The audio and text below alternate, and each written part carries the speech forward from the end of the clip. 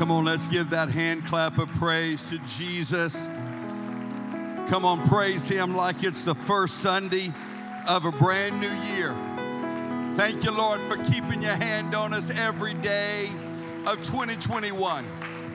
Lord, and we thank you for what you're doing in our lives. You may be seated. So thrilled to see each of you in the house of the Lord.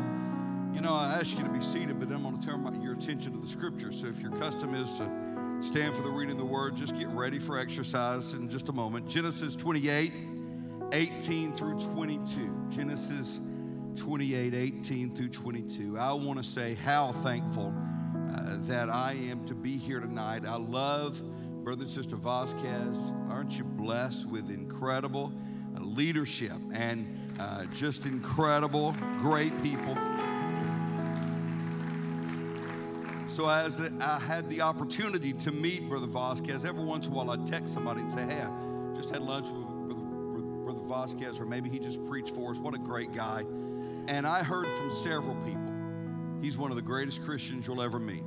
Now, I don't know if you're paying them all very well because they're saying the same thing, but either way, that's a great compliment. And that is what I've learned to experience, and I know you have as well. And it's also just a thrill to be here with Bishop and Sister Wilson. What great people, and had a chance to be with them a little bit. They took time out of their busy schedule to drive to Marion, Arkansas to have lunch with my parents earlier last year now, and you'll never know how much that means to me. Thank you so much. My wife and I have talked many times that when we grow up, we want to be like you guys. That's our goal. And so thrilled to have my wife and our youngest son, Collier, with us. We call him Coco. Thrilled that they are with us tonight. And I'm looking forward to what God is going to continue to do in this room. Genesis chapter 28, verse number 18 and following. And Jacob rose up early in the morning and took the stone that he had for his pillows and set it up for a pillar and poured oil upon the top of it. And he called the name of that place Bethel, but the name of that city was called Luz at the first. And Jacob vowed a vow, saying, if God will be with me and will keep me in this way that I go, and will give me bread to eat and raiment to put on, so that I come again to my father's house in peace, then shall the Lord be my God. And this stone, which I have set for a pillar, shall be God's house. And of all that thou shalt give me, I will surely give the 10th unto thee. I want to talk to you for a little while about the impact of an altar. Turn to three people, smile just as big as you could smile. Smile so big they could see your tonsils or where they used to be. And tell them the impact of an altar. Let's ask God to anoint our time together in His Word. God, your presence is in this place. We feel your presence. Lord, this first Sunday night of a brand new year, Lord, we ask you to anoint our time together in your Word. God, I pray that you will anoint your Word. Let it be loosed in our lives, God. We bind anything that's unlike you in the name of Jesus, and we pray that your Word will do its perfect work. In the wonderful name of Jesus, we pray. Everybody said amen. Why don't you put your hands together and give God praise for what He's about to do. And you may be seated. The impact of an altar. Stephen Foster, in his book entitled Hill Catcher, the story of Jacob revisited for those who are anxious, tired, and struggling to make life work, points out that Jacob is mentioned in 355 verses in the Bible from Genesis to Hebrews. His story occupies the last 25 chapters of Genesis, the last half of the book. More time is spent on the story of Jacob than on the stories of Abraham and Isaac combined. In chapter 32 of Genesis, Jacob's name is changed to Israel. Therefore, for the rest of Scripture, and really throughout all of eternity, God's people are associated with the person of Jacob. The 12 gates of the heavenly city of Jerusalem are inscribed with the names of the 12 tribes of the children of Israel. On 12 occasions in Scripture, God is called the God of Abraham, Isaac, and Jacob, or Israel. God identified himself with Israel's three originating patriarchs. Abraham begat Isaac, Isaac begat Jacob. 3 generations, each receiving the blessing and promise of God. But on 24 separate occasions in Scripture, God is specifically called the God of Jacob, the mighty one of Jacob, the Holy One of Jacob, the King of Jacob, or the portion of Jacob. And if you add the number of times that God called the God of Israel, he's called the God of Israel, the new name given to Jacob by God, then you increase the total by another 201 references. Amazing. 225 references. He is the God of Abraham, the God of the father of many nations. He is the God who keeps his promises even when it seems humanly impossible. He's the God of Isaac. That makes sense. The God of laughter. He's the one who delights in surprising us and catching us off guard, bringing us joy in unexpected ways. But he's the God of Jacob, the God of heel catchers, the God of people whose character isn't everything it ought to be, the God who loves us in spite of ourselves, who never, ever gives up on us, who catches us even when we are desperately pursuing other things. Quite simply, if God can love Jacob, he can love anybody. Even you, even me, especially you, especially me. And so when we turn to Genesis chapter 28, we see Jacob, who has pulled his share of crafty tricks in his lifetime. But this time he has overplayed his hand. He finds himself running from his father, from his mother, from his home, from his twin brother Esau, who is determined to kill him. He is a man on the run. He had lost the foot race with his past. His past had finally caught up with him, and so now he's running to his uncle Laban's house in Haran, the last place on this earth that he wanted to be, but the last place in the world where he thought he could finally be free. Maybe this was his only option, and so he ran. He was desperate. He was determined. He was down to his last strike. And verse 11 of chapter 28 says, so he came to a certain place and stayed there all night because the sun had set. He didn't have a hotel reservation. He didn't have a plan. He just ran until he couldn't run anymore. And he fell on the ground in utter exhaustion. And he took up one of the stones of that place and put it at his head, and he lay down in that place to sleep. What a pitiful sight. Here sleeps the grandson of the patriarch Abraham, away from family, away from home, away from God. Then he dreamed a dream, and behold, a ladder was set up on the earth, and its top reached to heaven, and there the angels of God were ascending and descending on it. In the depth of his despair, a ladder was set up.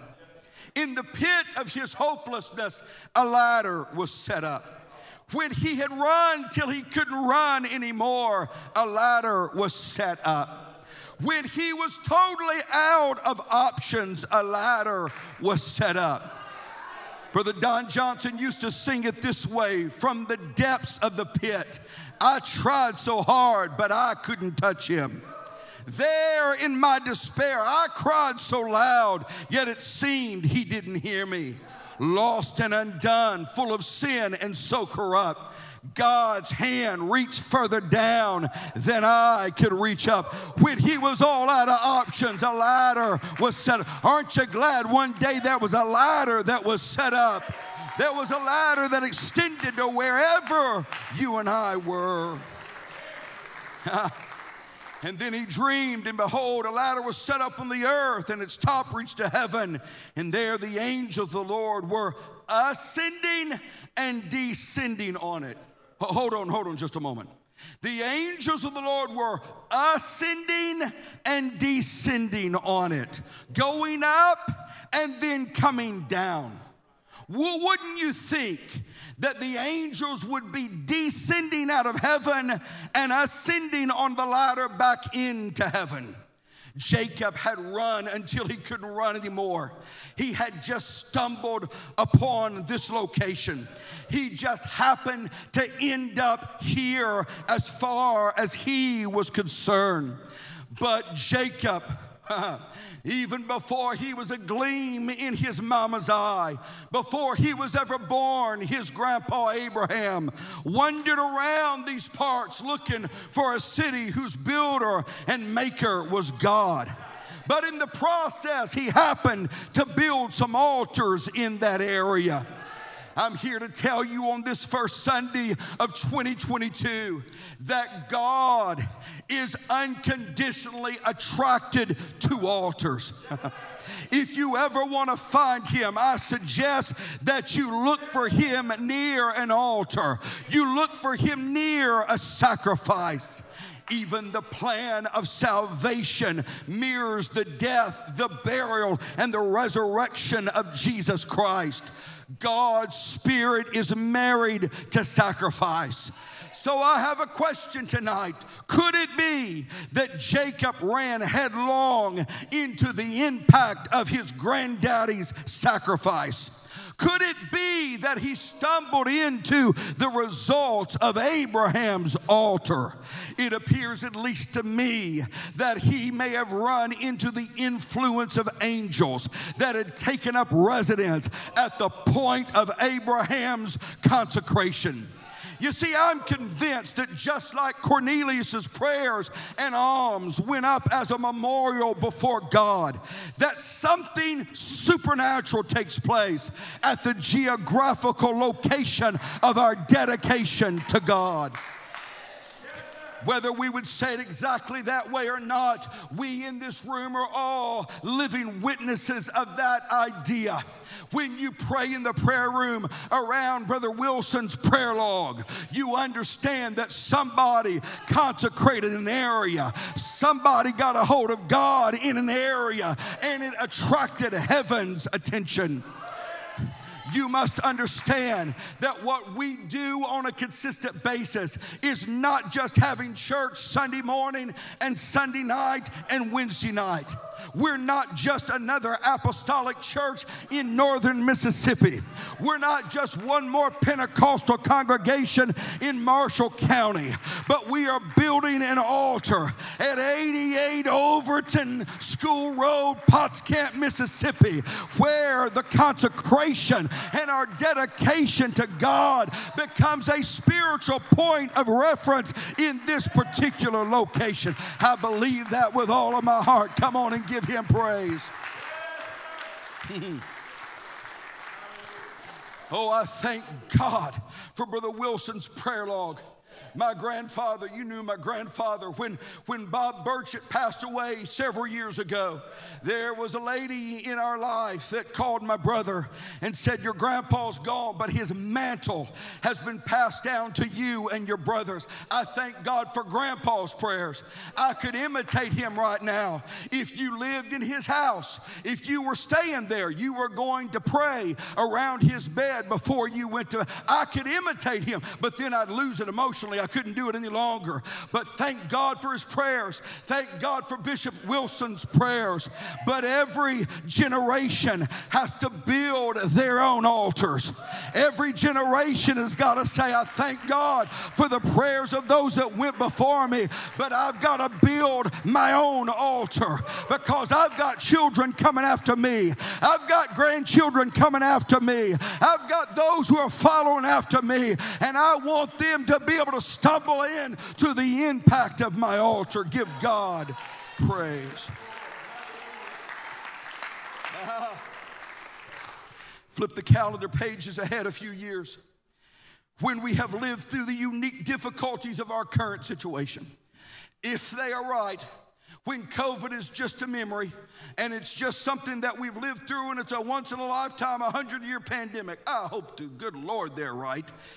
But when we've lived through the unique difficulties of this current situation, I'm confident that we will discover that the struggle of our immediate challenge birthed afresh and anew in this area a seat for angels to sit on. That our sacrifice in this moment formed a dynamic force that will impact generations to come. That our altars of today that we have built will make this a spiritual epicenter, not just in the past and the present, but in the future.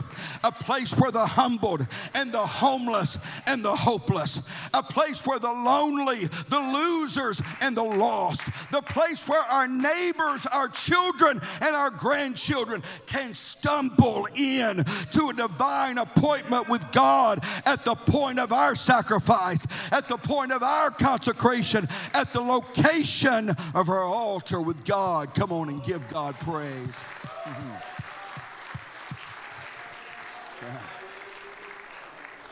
Now, were you aware that this idea of angels ascending and descending is also referred to in the New Testament?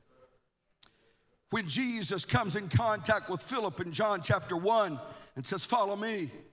And Philip, being the evangelist that he was, went to Nathanael, and Nathanael said, can anything good come out of Nazareth? And he said, come and see, the greatest lines of an evangelist. And then Nathanael became convinced that Jesus was indeed who he said he was. Jesus said, most assuredly, I say to you, hereafter you shall see heaven open and the angels of God ascending and descending upon the Son of Man. I submit to you that Jesus is himself the stairway that leads to heaven. If you want to go to heaven, Jesus is the stairway. Jesus is the ladder that will take you from here to there. Later in the Gospel of John, Jesus said, I am the way, the truth, and the life. No man comes to the Father but by me. Jesus is the way to heaven, and without him, there is no other way. Then Genesis 28 goes on to tell us, and behold, the Lord stood above the ladder. So Jacob's still dreaming. There's a ladder with angels ascending and descending, and the Lord stands above the ladders and says, watch this, I am the Lord God of Abraham, your father, and the God of Isaac. The land on which you lie, I will give to you and your descendants. Also your descendants shall be as the dust of the earth. You shall spread abroad to the west and to the east, to the north and to the south. And in you and your seed all the families of the earth shall be blessed. Behold, I am with you, and I will keep you wherever you go. And I will bring you back to this land, for I will not leave you until I have done what I have spoken to you. This is the first time that God has appeared to Jacob. There was an idea in that time period that when you left your homeland, you left your God behind. To this point, it was the God of Abraham and the God of Isaac. But God said, oh, we're going to have an encounter.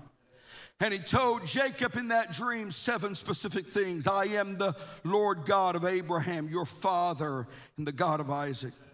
Secondly, the land on which you lie, I will give you and your descendants. Thirdly, your descendants shall be as the dust of the earth. Fourthly, and in you and your seed, all the families of the earth will be blessed. In essence, this is basically the same promise that God had given to Abraham all those years ago.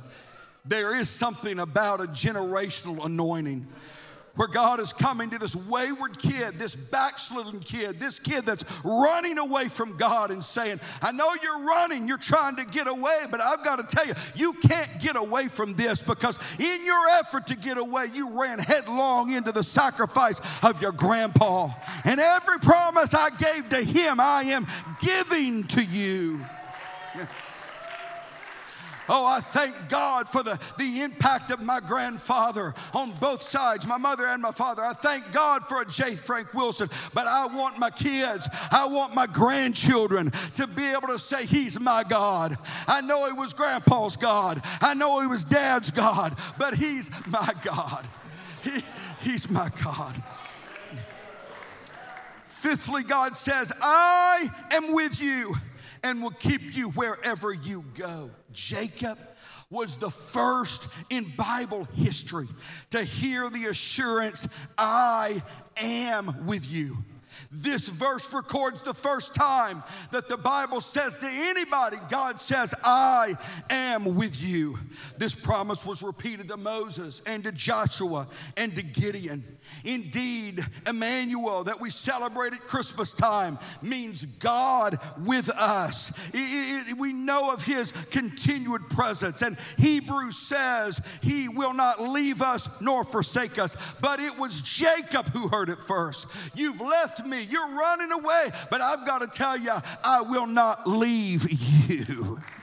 There, more than this, Jacob is assured of protection. I will guard you in whatever you do. He basically echoes the sentiment that we hear later in Scripture in Numbers chapter 6, where the priests are told, by this way, if you will say these words, you will call the name of the Lord upon the people. The Lord bless thee and keep thee.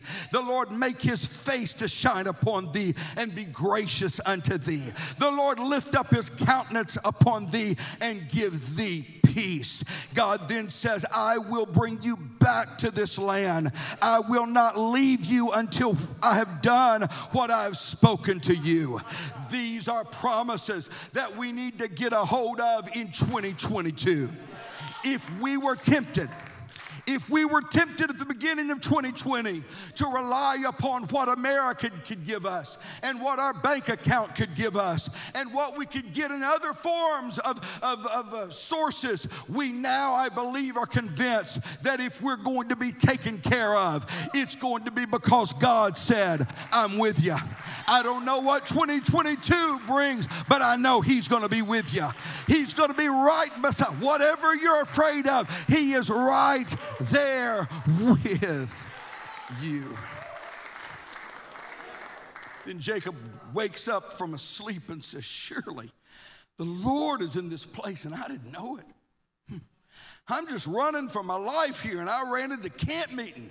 I'm just running to get out of a mess, but I ran into the presence of the Lord. He said, how awesome is this place? This is none other than the house of God, and this is the gate of heaven. One day, I predict that we will look back and say that the place that we are in right now was an excellent place, a holy place, a sacred place. The place is none other but the house of God and the gate of heaven. With everything we're going through, yes, right now. With all the junk yes, right now. Then Jacob rose early in the morning and he took a stone that he had put at his head and he set it up as a pillar. And he poured oil on the top of it. And he called the name of that place Bethel. Then Jacob made a vow saying, if God will be with me. Everything you just said in the night, if you will be with me.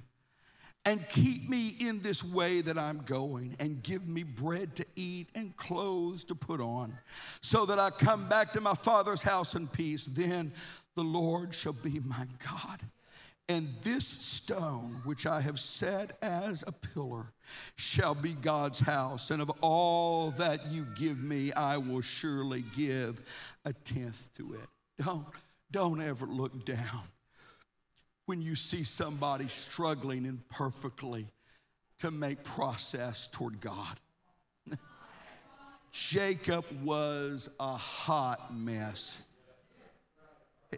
He was broken. He was messed up. He was running for his life.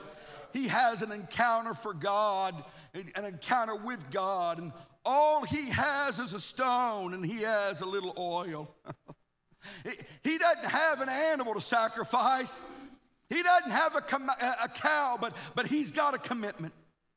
He doesn't have anything that he could offer to God. Don't ever look down your nose. Oh, that's kind of small. That's kind of cute. It was a beginning work. He had run headlong into the influence of the sacrifice of his grandpa. And now in his own fledgling way, he takes a rock that he'd slept on and he pours oil on it and says, look, if you do everything you said you'd do, it won't just be the God of Abraham and Isaac. It's going to be the God of Jacob. It won't be just the God of J. Frank Wilson, the God of Steve Wilson, and the God of Jonathan Vasquez. It's going to be my God. You're going to be my God. I want you to be my God. The most crucial decision in a person's life is the Lord shall be my God, particularly for young people who are raised in church. That moment, yes, you've got to be baptized. Yes, you've got to receive the Holy Ghost. But that moment when you determine it doesn't matter what anybody else does, I'm living for God. I'm going to live for God. I'm telling you, when the rapture takes place, I'm going to be living for God someplace. You're going to find me at church Sunday morning, Sunday night, and Wednesday night. I'm going to be living for God. I don't care what anybody else does. Jacob said, I promise you, God, you will be my God. This is the first time in the scripture where a man made a vow to God. Oh, that's kind of cute, isn't it? Kind of neat. You're out there by yourself. You have this dream. Wasn't pizza. They didn't have pizza back then. Wasn't Mexican. They didn't have that either. And then you make this vow. That's kind of neat. But roll the clock ahead a little bit. Go from Genesis 28 to Genesis 35. Then God said to Jacob, arise. God now. You notice how much God is initiating this? God said to Jacob, arise, go up to Bethel and dwell there, and make an altar there to God who appeared to you when you fled from the face of Esau, your brother. It was just a stone, it was just oil there, but now I want you to make an altar at that same location. And Jacob called his family together now because he's got a large family. He said, all right, guys, time for playing's over. I had an encounter with God way back in chapter 28, but right now we're really getting serious. I want you to put away your foreign gods.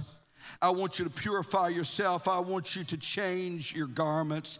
I want you to give me all the jewelry that you've got. And I want you to go, and we are going to give ourselves to God in Bethel. So Jacob came to Luz, that is Bethel, which is in the land of Canaan. He and all the people there with him, and he built an altar there, and he called the place El Bethel, because there God appeared to him when he fled from the face of his brother.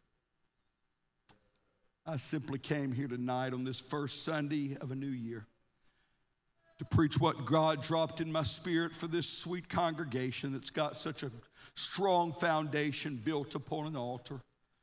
Just to remind you, I don't know what your life is about. I don't know what your children are like. I don't know how far they've strayed away. But I want to remind you of the impact of an altar. The impact of a mama, a daddy, a young man, a young woman who says, you know what?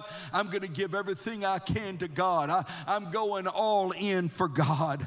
I'm going to rededicate all over at the beginning of a year. I'm going to rededicate. Whatever my prayer life was in 2021, it's going to be that or greater in the next year. Whatever my Bible reading was in 21, I'm going to make sure that I get in the Word of God, because let me tell you something. That's the only real news you can get in America in 2022 is in the Word of God. And so whatever it is, whatever my fasting commitment was, it's going to be that or more in 2022, because we are racing the rapture.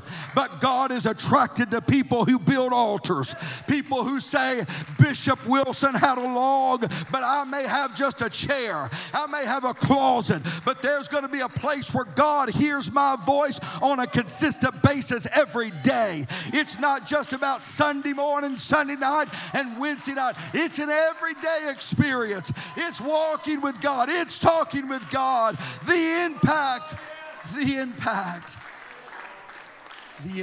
of an altar. Would you stand to your feet all over this room?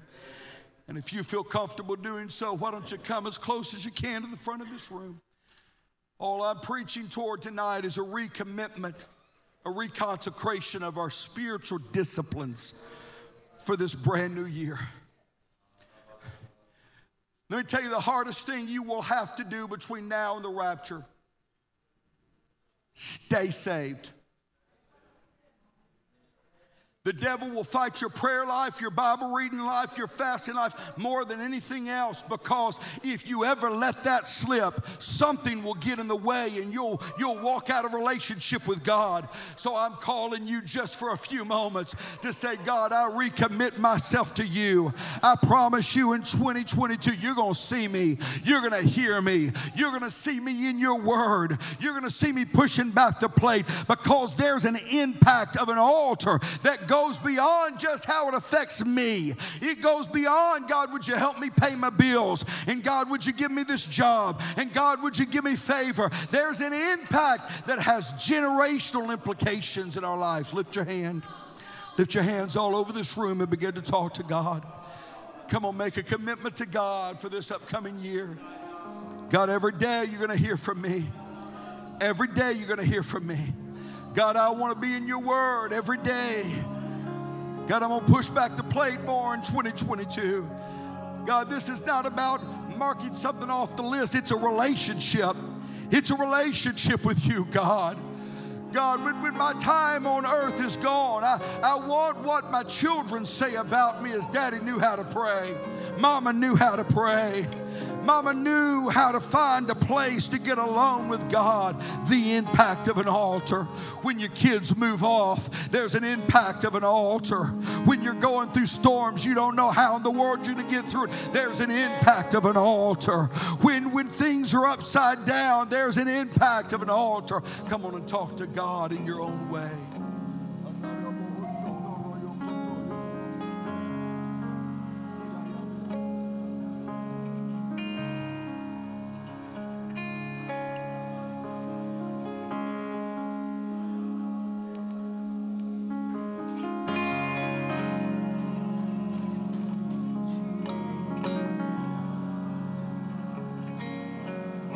I will be what you've called me to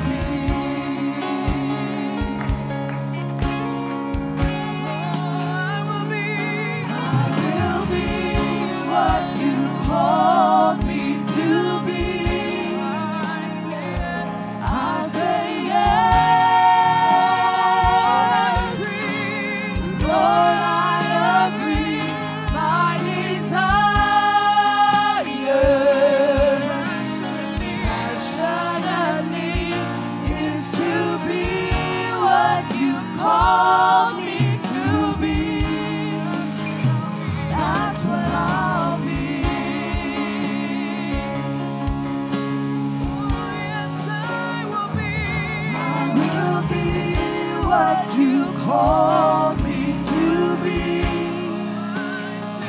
I'll say yes. Lord, I agree. My desire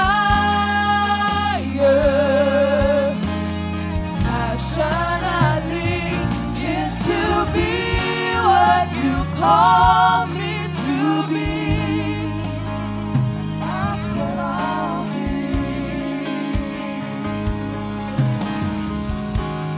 I say yes. I say yes. Yes, I agree.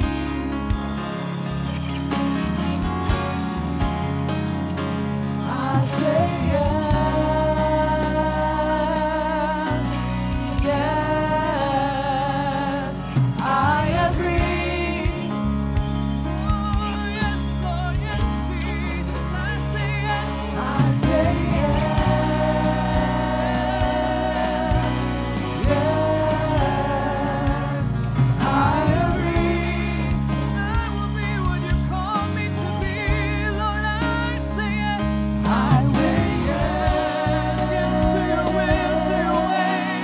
Yes to your plan. I agree. I agree. Yes, I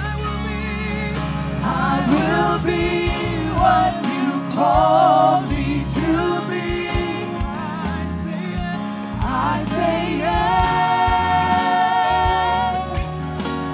Lord, I agree. My desire